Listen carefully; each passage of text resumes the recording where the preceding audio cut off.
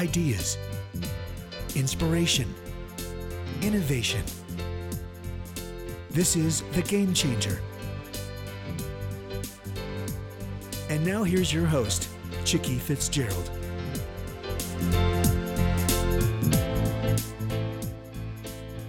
Good morning, this is Chicke Fitzgerald, and I am coming to you from sunny Tampa, Florida. In fact, I'm hoping it's sunny. I'm actually not looking out a window this morning.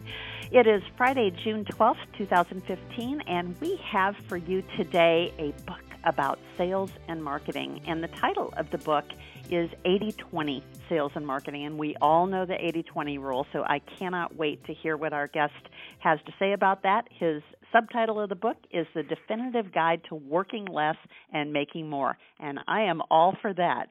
Perry, welcome to the show. Our guest is Perry Marshall. It is great to be here, and it's an honor to be here. And, considering all the different people that you can have on the show, I'm thankful that you got me today. So, I'm sure my executive producer told you that this is a show typically by women and for women, so we don't have a lot of male guests, so you should feel truly honored. I am honored, and long live the women. Yesterday, last night about midnight, me and my boys were talking about what is the definition of a feminist. How funny! So I'm really delighted to be here. Well, great. Well, we do have lots of different kinds of listeners, and, I think most of you who are listening know that our audience is primarily executives who are charged with business growth. And a lot of times we are talking about innovation and leadership, and all of that really gets down to moving the needle financially. And so talking about working less and making more, I'll tell you what, I'm in the middle of a startup, and we are launching our first pilot client on Monday. And so, working less has not been a part of my equation, but hopefully on Monday making more will be. Yes. So before we dive into the book, Perry, I would love to hear more about you, and I know that your foreword was written by Richard Koch. Is it Koch or Koch? It's Koch. Koch. Okay. Yes. Well, great. I'm glad I asked then because I knew I would butcher that. But tell us a little bit about you first, and then how you met him and why you chose him to write the foreword in the book, and then we'll dive into the book. Well, I am an engineer who went into sales. And when I was an engineer, my wife was pregnant with our first child, and we wanted her to be able to stay home, which meant I had to bring home the bacon. And then I got laid off with baby coming in 6 months and scrambling around, and I ended up taking a sales job, and that ended up being 2 years of bologna sandwiches and ramen soup. Oh, wow. And sales was much harder than I thought it was going to be. I was a little cocky going into it. Huge shift from being an engineer to being in sales. Oh my goodness, yes, it was. And I really floundered and struggled for a while. Things, to make a long story really short, things finally started turning around when I discovered direct marketing, because direct marketers look at sales like it's an engineering problem. It all originates with Scientific Advertising by Claude Hopkins, written in 1918, the man who invented the coupon.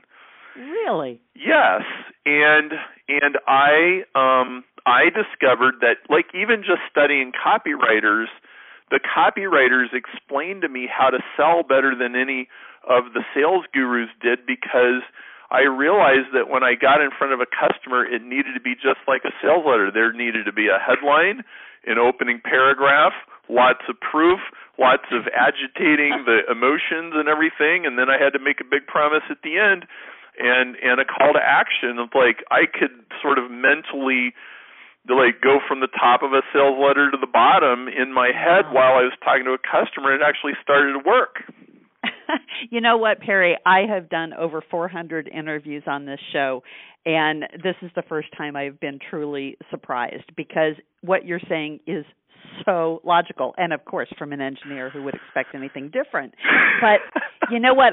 This morning I was just agonizing over the press release, right, that I'm putting out on Monday about launching this new product, and it was just like 5 minutes before we got on the show that I realized that I didn't have a call to action at the end. And I thought, how stupid is that? And I've got written right on front of me, the desired goal is to get people to sign up for our pilot program, right? And I wasn't doing the ask.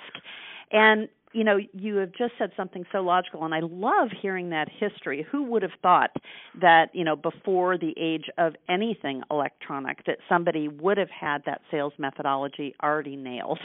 Well, so that was fun. And this was actually a real key to me then engaging with the internet as it started to come along, because I was right in the late 90s was when it was all kind of starting to happen for me, and I understood that the internet was a direct response medium. And so like when I started studying Google AdWords, I was like, oh my goodness, this is the classical stuff from 100 years ago, except it's 10,000 times faster now. Exactly. And you actually started writing books about this topic back in the early 2000 time frame. And it's funny, Patty, our executive producer, was telling me that you had written a book about, pay-per-click advertising and AdWords. And I said, well, I hope it was written on an Etch-a-Sketch because, the topic, and because Google keeps, moving the needle on many things and moving the goalpost so that you don't exactly even know where you're going toward. But it's fascinating to me that you have done the study of that, and I didn't know that you were an engineer, so now it all fits into place. Well, Chicke, when I've written my Google books, and we're on the 4th edition now, we are very, very diligent to try to focus on teaching the principle and not the software menu. Right. And for that reason, the books they have a shelf life of a couple of years at least, without going obsolete. And that's really important to me. Like, AdWords for me was the best place for a person to master the basics of response-based marketing. Okay, They see it, they click on it, then what happens next? So you asked about Richard Koch, and Richard wrote a very famous book called The 80-20 Principle about 15 years ago, and I read it, and it set my mind on fire. Oh my goodness! And the reason is I knew what 80-20 was, but it turned out that I really didn't understand it at all. And Richard made this comment, which knocked me over a cliff, and the essence of it was that inside every 80-20 is another 80-20. Okay. That's mind-boggling. That's like looking in a mirror that has a mirror behind it, right? Yes, exactly. And so you have that infinite series of mirrors. That is actually how 80-20 works. And so 80-20 says, 80% of your effort comes from 20% of what you do. But if you just look at the 20%, it's still true that 20% of the 20% produces 80% of the 80%. Right. I think I've got my head wrapped around that. So that if you do those numbers, 64% comes from 4%. And then if you do it again, 50% comes from 1%. And you can keep slicing it smaller and smaller. This is why the top, the 10 richest people on the Forbes 400 list are worth more than the bottom 10 countries in the whole world. Right. Okay? That this is a law of nature. it's not just a business rule of thumb for looking in the rearview mirror. It is so reliable that you can use it to predict what is going to happen next. Okay, and you can use it to find all kinds of holes in a business. So let me give you an example of this. There's a chapter in the book that I call the principle of the $2,500 espresso machine.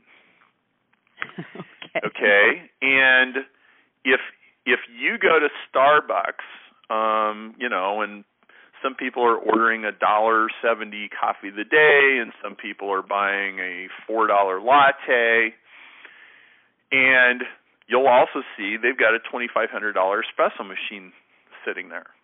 Right. Well, the 80-20 principle will actually tell you how many of those they will sell. Because if you work 80-20, it says that 20% of the people will spend 4 times the money.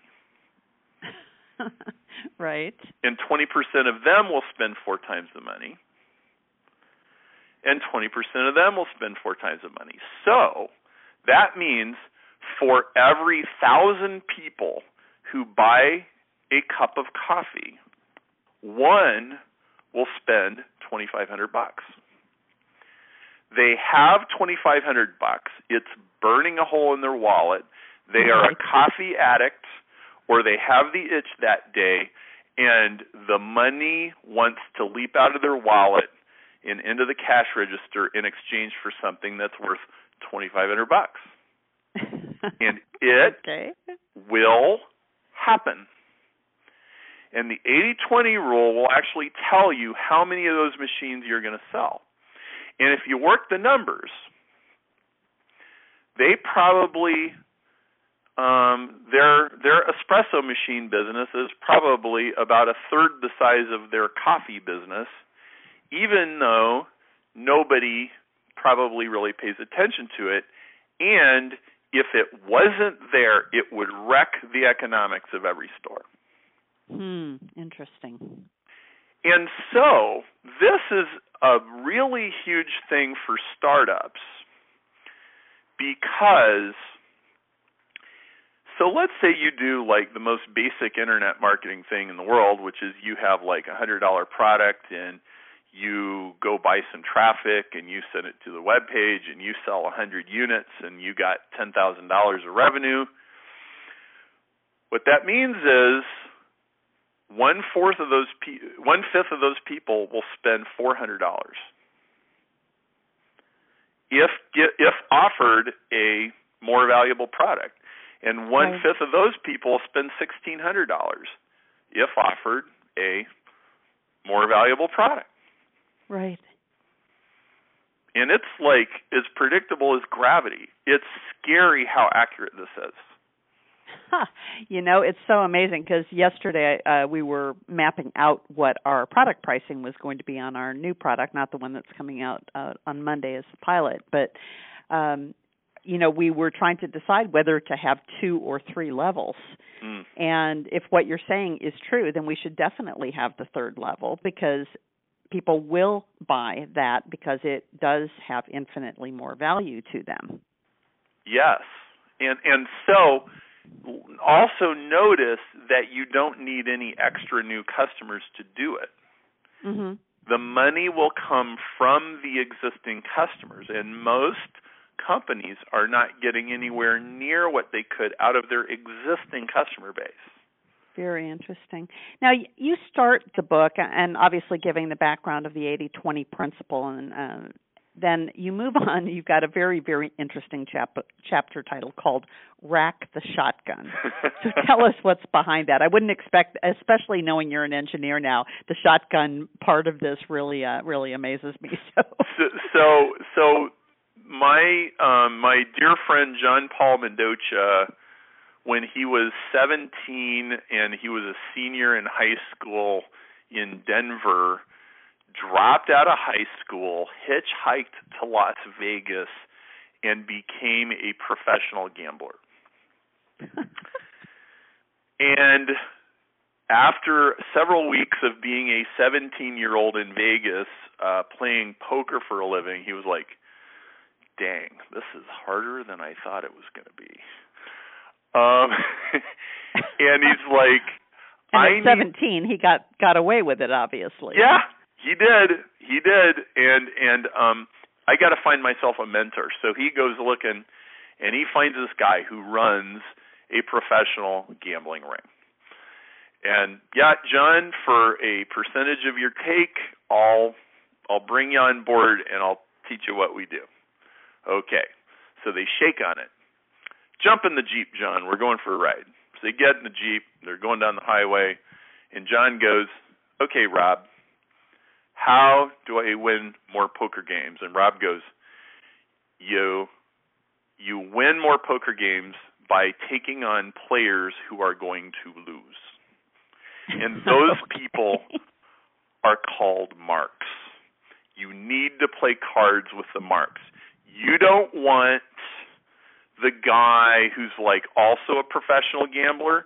You want the guy who just got off a plane from Wichita with the inheritance money that he got from his grandmother, who's just sure that he's going to get rich in Vegas. That's your guy. He goes, right.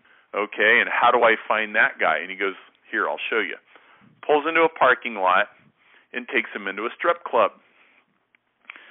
They're in the strip club. There's naked women. There's rock and roll. There's people drinking, and it's pounding music and everything.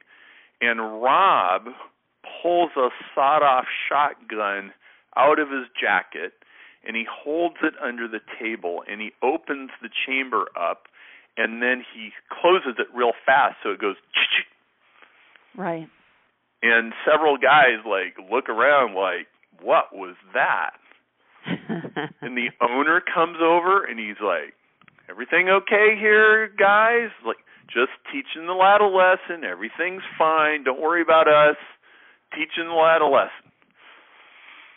And then he says to John, did you notice those biker guys that turned around when I made that noise?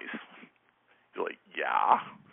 And he goes, don't play poker with them. They're not marks. Now, that right there, we call that racking the shotgun.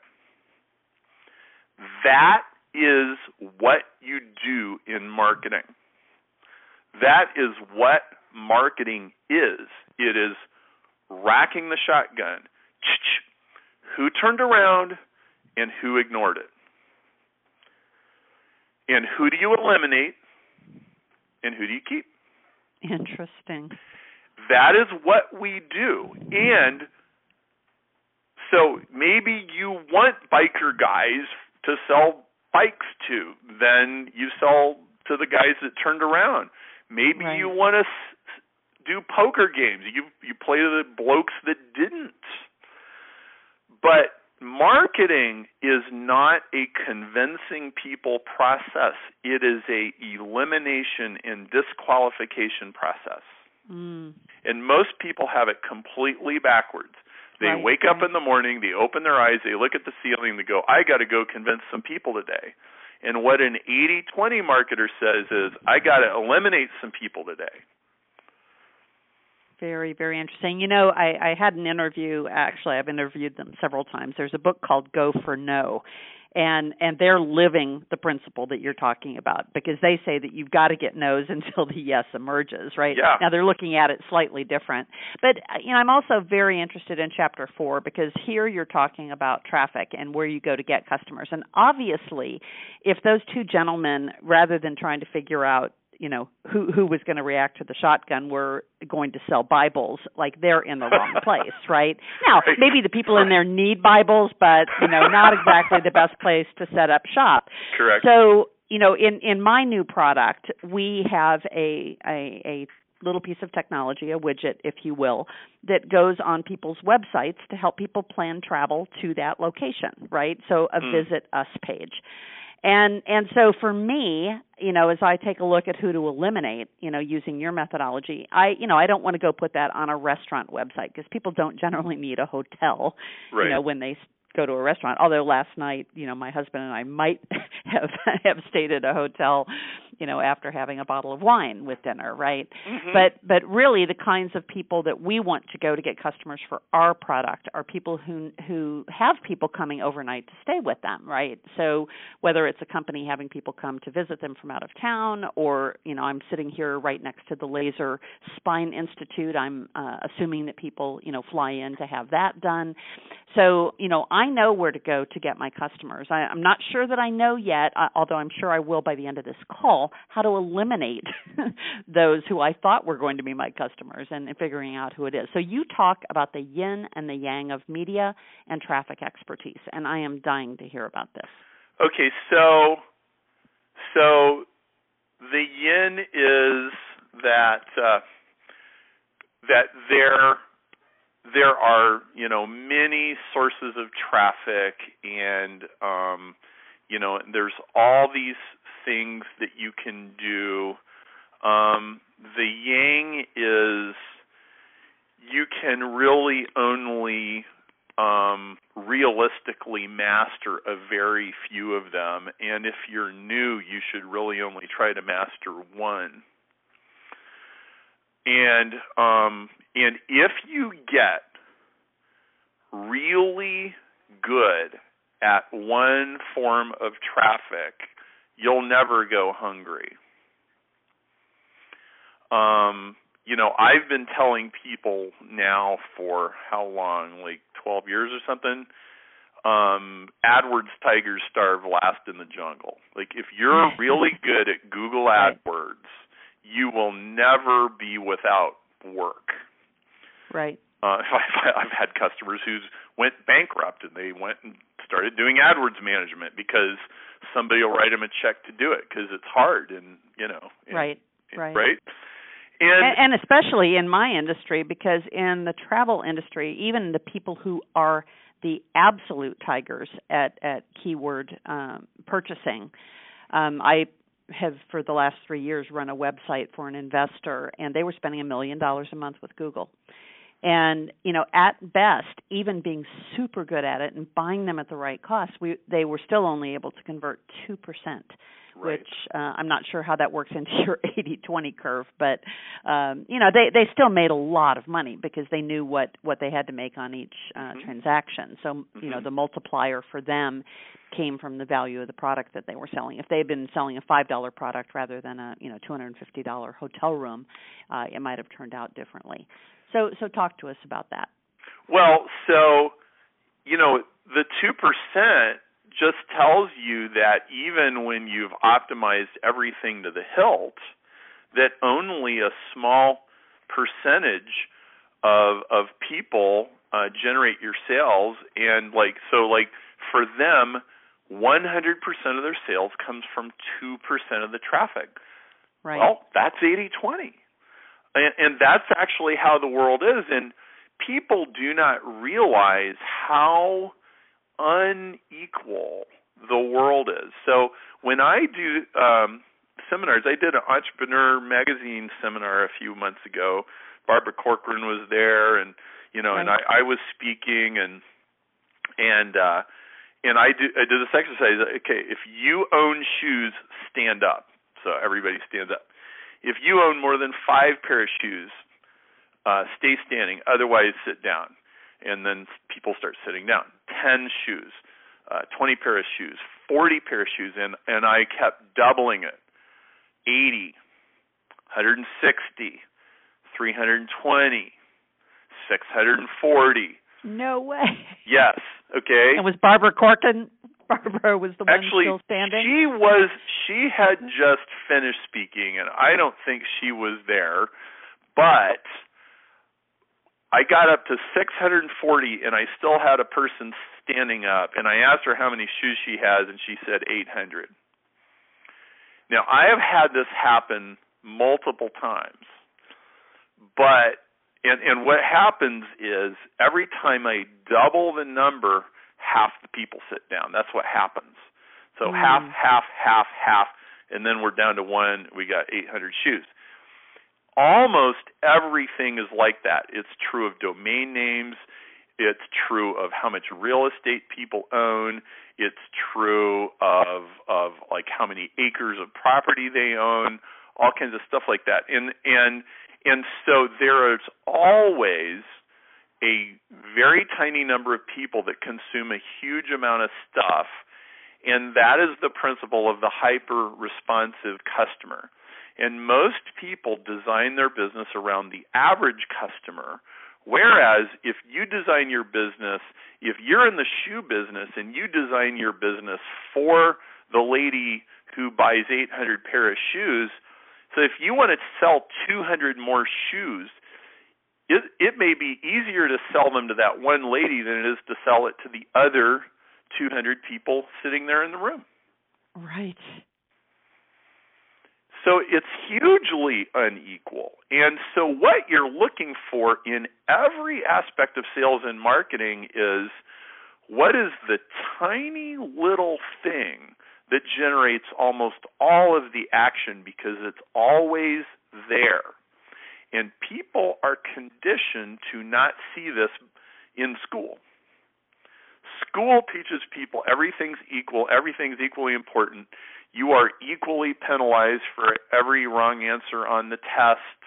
You're supposed to be equally proficient at science and history and English and math. And actually, in your real life, that is never how it's going to work. So they're going to like you for like 3 reasons, and the other 30 don't matter. That is how your life is actually going to work. Amazing. So tell us, as you were writing this book, was there anything that surprised you in the research that you did and the people that you talked to? Well,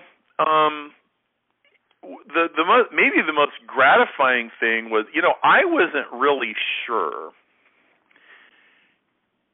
Can I make this 80-20 thing stick with people the way that I did with Google AdWords? I was like, can I be the 80-20 guy instead of just being the Google AdWords guy? And I don't know if this is going to work. What I did know is if I could pull it off, it's like 80-20 is going to be around long after Google has like gone out of business. Exactly. Right. And the most gratifying thing was I've had all these people, and now it's thousands of people. They're like, oh my goodness, I get it. I see this. Oh, I never saw this before. I never realized that this is everywhere, and now I see 80-20 when I look out the window. I say 80-20 when I look at my house. I see 80. And it's like, yes, they get it, because if you can at will put on your 80-20 glasses and see the inequalities, you instantly know where to go to fix a problem. You will never, like if you're a consultant, you'll never run out of problems to go solve for people. And they will sometimes be amazed, like, how did you see that? You're like, I knew I was going to see something like that before I ever walked in the door. It was just going to be a question of what it was going to be. But I know it's there. I guarantee it's there. It's like a law of physics that it's there. And that's just really exciting. I got a bunch of 80-20 addicts, and they're all like buzzing and excited about it. Very cool. So you also talk about the power triangle. What is that? Yeah, so everything that you ever need to know in marketing, you can draw in a little triangle with one triangle inside. So picture a triangle, and the middle, the top is in the middle, and then the left and the right sides are on the bottom. So that's a triangle. Then I'm going to put an upside-down triangle in the middle. So I got 4 triangles, and everything you need to know is in this triangle, and here's what's in it. On the lower left is a T for traffic. On the upper center, C for conversion. On the lower right, E for economics. TCE, traffic conversion economics. And then in the middle is an 80-20. And here's what it means. You buy traffic, and traffic is getting in front of the right people. And then you say something that's going to convince them to buy. That's conversion. And then you give them their product and you get their money. That's economics. Right. Traffic conversion economics. Find the people, say the right thing to the people, collect the money from the people. Then you take your money, you buy more traffic, and you start it all over again, and it goes around in a circle. And as you go around in the circle, your business grows. Amazing. Every time you are stuck in a marketing problem, it is either traffic or conversion or economics that needs to get fixed next.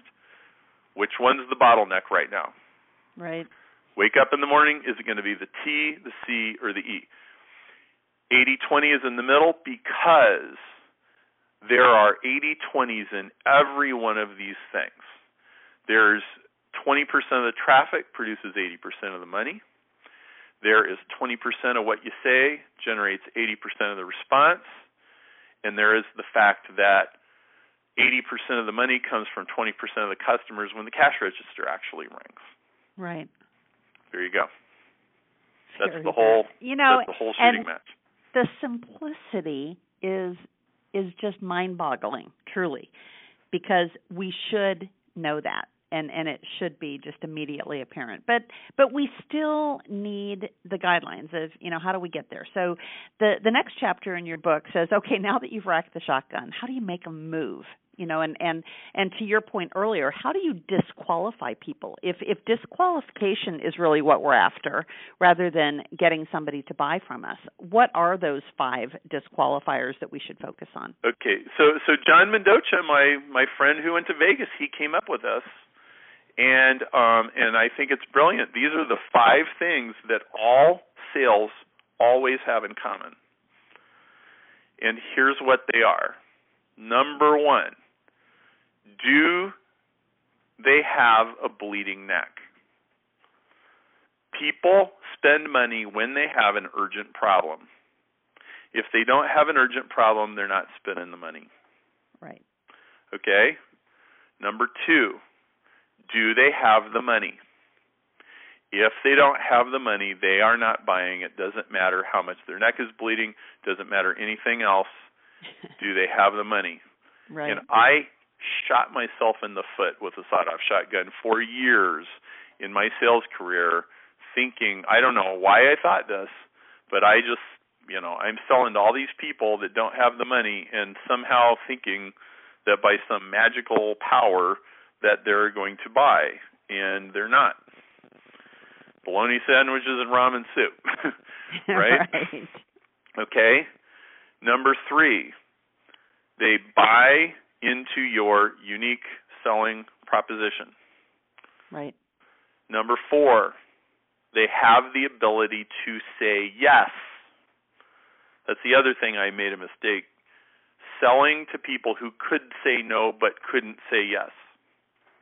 Right. The gatekeeper, Exactly. right? The engineer at the bottom of the totem pole, and now once I convince him, then I'm going to have to go up 3 levels, and then I'm going to have to go 2 more levels, right? Okay, and finally, fits in their overall plans.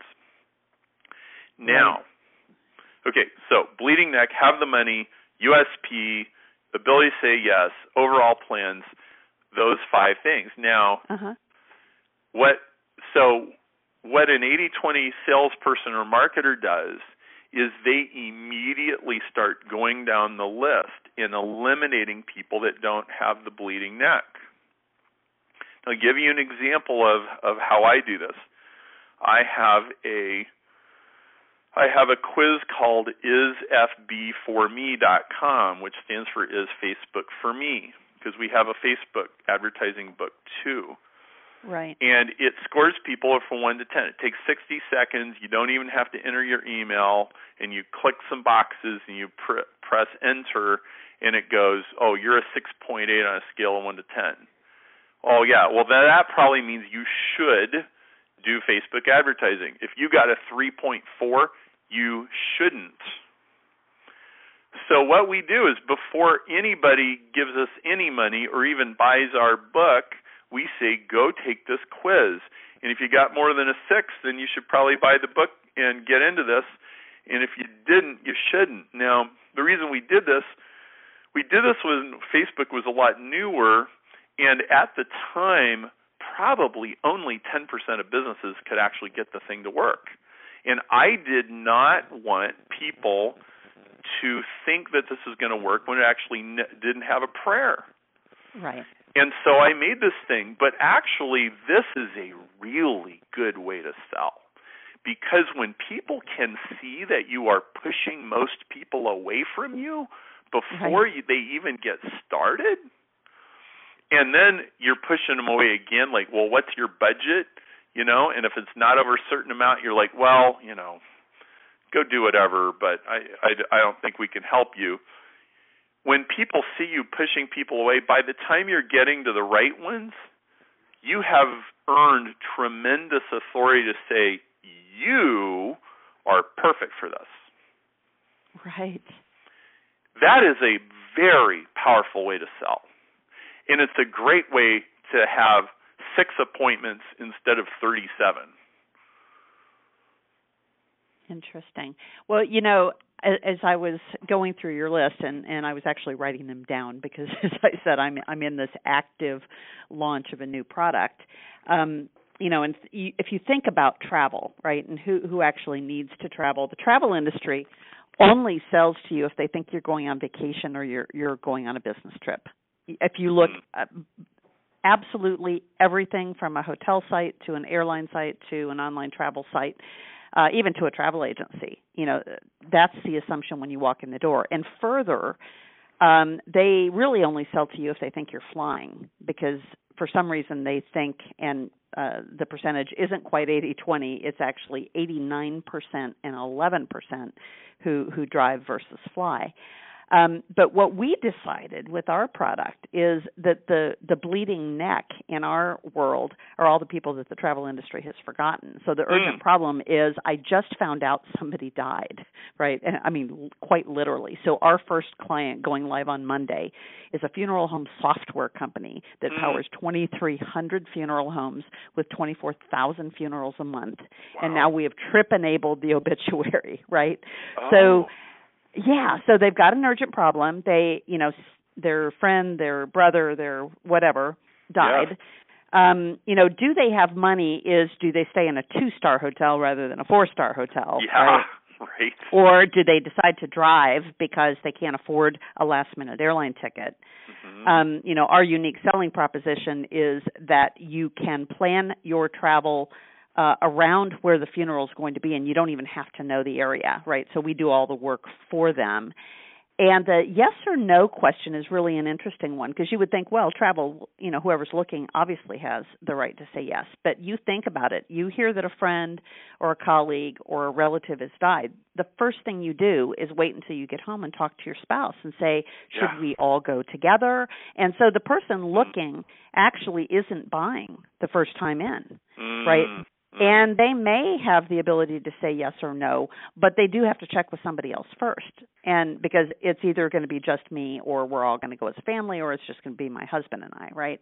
Yeah. And whether it fits in their plans is the whole thing of, are they traveling at all or not? So I am very encouraged, because I just fit the 5 ways to rule out those people who aren't going to go. Yes. Well, and so that's a really good sanity check on your whole thing, which completely ought to make you feel dynamite. It does, and I didn't even expect that out of this interview today. All right, well, give me some validation. There we go. So, moving on from that, and so you've talked about the unique selling proposition, and then you talk about expanding into other media, right? So maybe someone has actually either found someone who's really good at AdWords, or they've become really good at that, and they're driving all this traffic from Google, and they're thinking, wonder if I can do the same thing with the Yahoo and Microsoft ad network. And we found out something very interesting, and I'm sure you know the same thing, is that while the number of people using the other network is much smaller, they actually convert better. than Google. So at least in the travel world, they do. So how do you take this winning formula if you have mastered Google AdWords, and how do you expand into other media and replicate your success? So this is also kind of one of these yin and yang things that what I've taught for years is that you go where the competition is thickest, and you build a sales machine that competes in the thickest fight. Now that doesn't mean you start in the thickest, but your goal is to get there as fast as you can. And this is very 80-20 because, so let's just stick with Google AdWords for a second. So if you have an offer and you get Google AdWords to work and you get it to convert, and it's like your travel company that you talked about that gets the 2% and they're profitable with it, that almost certainly means that you have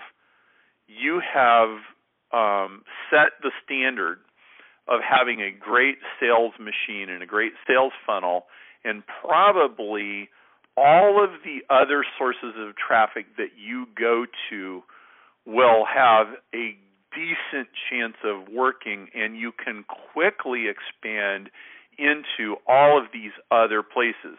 So you add Yahoo Bing, you add banner ads, you add, all these article sites or whatever, and then you just hook your sales machine to those things and it starts working. And this enables you to rapidly expand. He who has the best sales machine wins. Right. And that's how you do it. It's much easier when you do it that way. Well, and as you have pointed out, the numbers might not be the same because Google does have, significant share, but the methodology and how you have approached it should be scalable, right. To that other platform. Right. So once you have done all that, right, and you're ready to, kind of go the next level.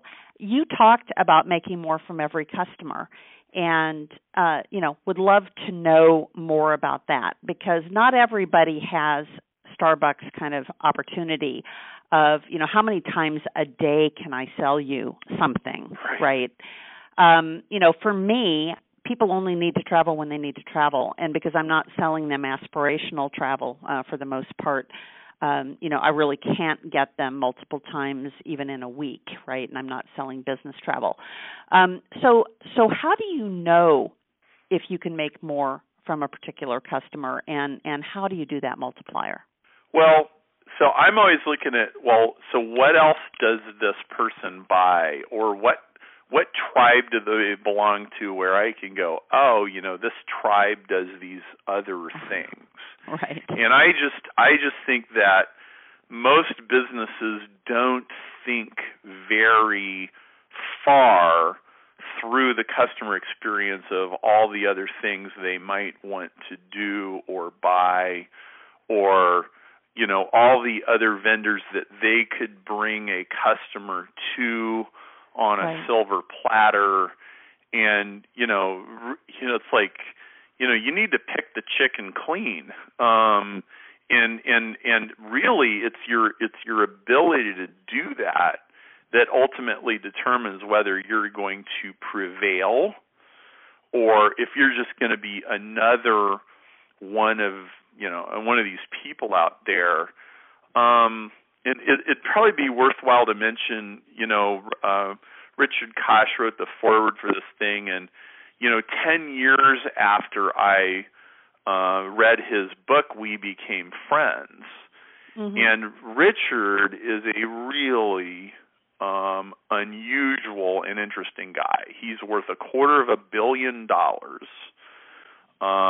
He lives in Portugal, and he's grown his wealth from starting out 28 years ago with $4 million from selling a company, and before that he was just a consultant. Okay, so he's literally gone from zero to $250 million in less than 30 years. And Richard has something that he calls the STAR principle. And he has a book by that title, and he and I put together a website called starprinciple.com, and it's kind of a 80-20 of which businesses are going to grow and which ones are going to stagnate. And STAR principle is his criteria for picking equity investments. Mm-hmm. And it's also a great criteria for deciding about your startup. If you go to starprinciple.com, you can take a little quiz. It's like the little Is Facebook for Me quiz, and it'll give you a score. Right. But STAR principle comes down to essentially two things. Richard will only invest in a company that is number one in their niche, and he will only invest in a niche that is growing 10% a year or more. Makes sense. Now, as simple as that is one of the most powerful business formulas. Each of those is basically an 80-20. Like only 20% of the niches are growing, and only 20% of the sizable companies are actually the number one player. So you're getting down to less than 5%. But those are the 5% that you focus on. And what we've started doing is applying that to every product, every niche that we serve, every group of customers, and then we start trimming stuff. You go, you know what? This little part of our business, it's not a star. Right. Get rid of it. This little part of our business, not a star. Get rid of it. And so I know I'm kind of probably taking you a little bit of a different direction than you were asking me, but really it exactly applies because as our businesses grow, like we finally get some traction, and then we start figuring out like what we just talked about, like, oh yeah, they'll buy this. But what happens is the whole thing starts to get unwieldy. Right. And it starts pulling you in all these different directions, and you really need to start looking at what do I prune. The way you grow a company is you prune stuff. Very counterintuitive. Right. And very hard for creative people who love their little babies. Oh, I love my ideas. I love them. Oh, that is so funny, because yesterday I was talking to the guy who heads up my product group, and I was saying that it felt very much like a birth, right? We were trying to get this product launched yesterday because our client doesn't launch anything on Fridays. So yesterday was like the day. And we have had Mexican developers working on the product and Russian developers, kind of doing the tweaking and scalability and everything. And so I had just a very, very frustrating afternoon. And so finally he just sent me a text saying, little Manuel Boris is going to be fine. And he said, you just need to let the doctors do their thing. And I'm like, yeah, but yes, the baby has been birthed, but it's not doing that big cry yet. Right. So you're right. We do treat our products and our services like babies. And we do need to get past that. I want to touch on one other thing, and I know we're coming up on the end of the hour here very soon. You have one chapter that I absolutely love, and my best friend said to me years ago, do you want to be selling pencils or airplanes? And in many cases, it takes just as much to sell pencils as it does an airplane.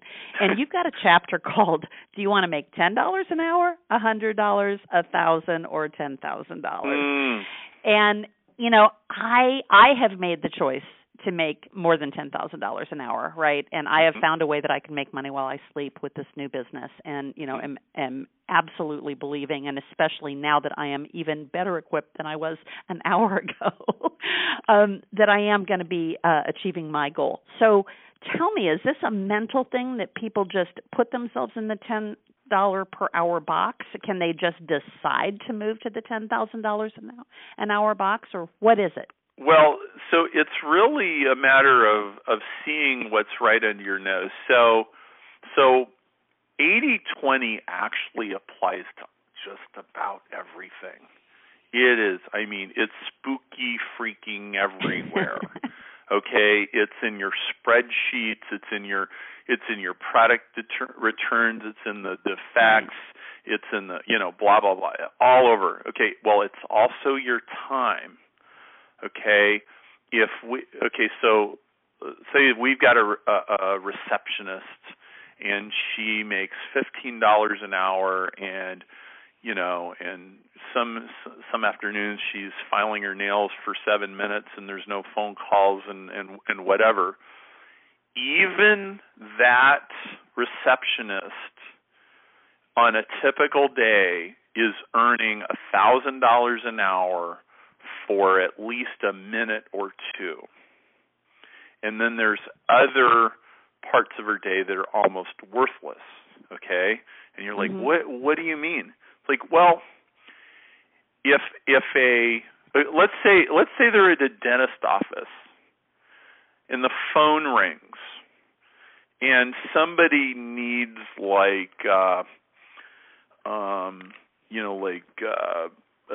massive, what do they call it when they kind of like replace all your teeth? Right. Like dental cosmetic surgery, okay? Right. Like one of those cases could be $25,000.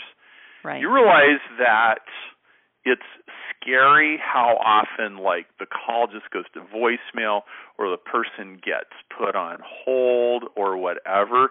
And you understand that most phone calls aren't worth $25,000, but a few of them are. And what 80-20 says is you need to figure out, how do you figure out as fast as humanly possible whether it's one of those phone calls, so that you never drop any eggs out of the basket. Okay?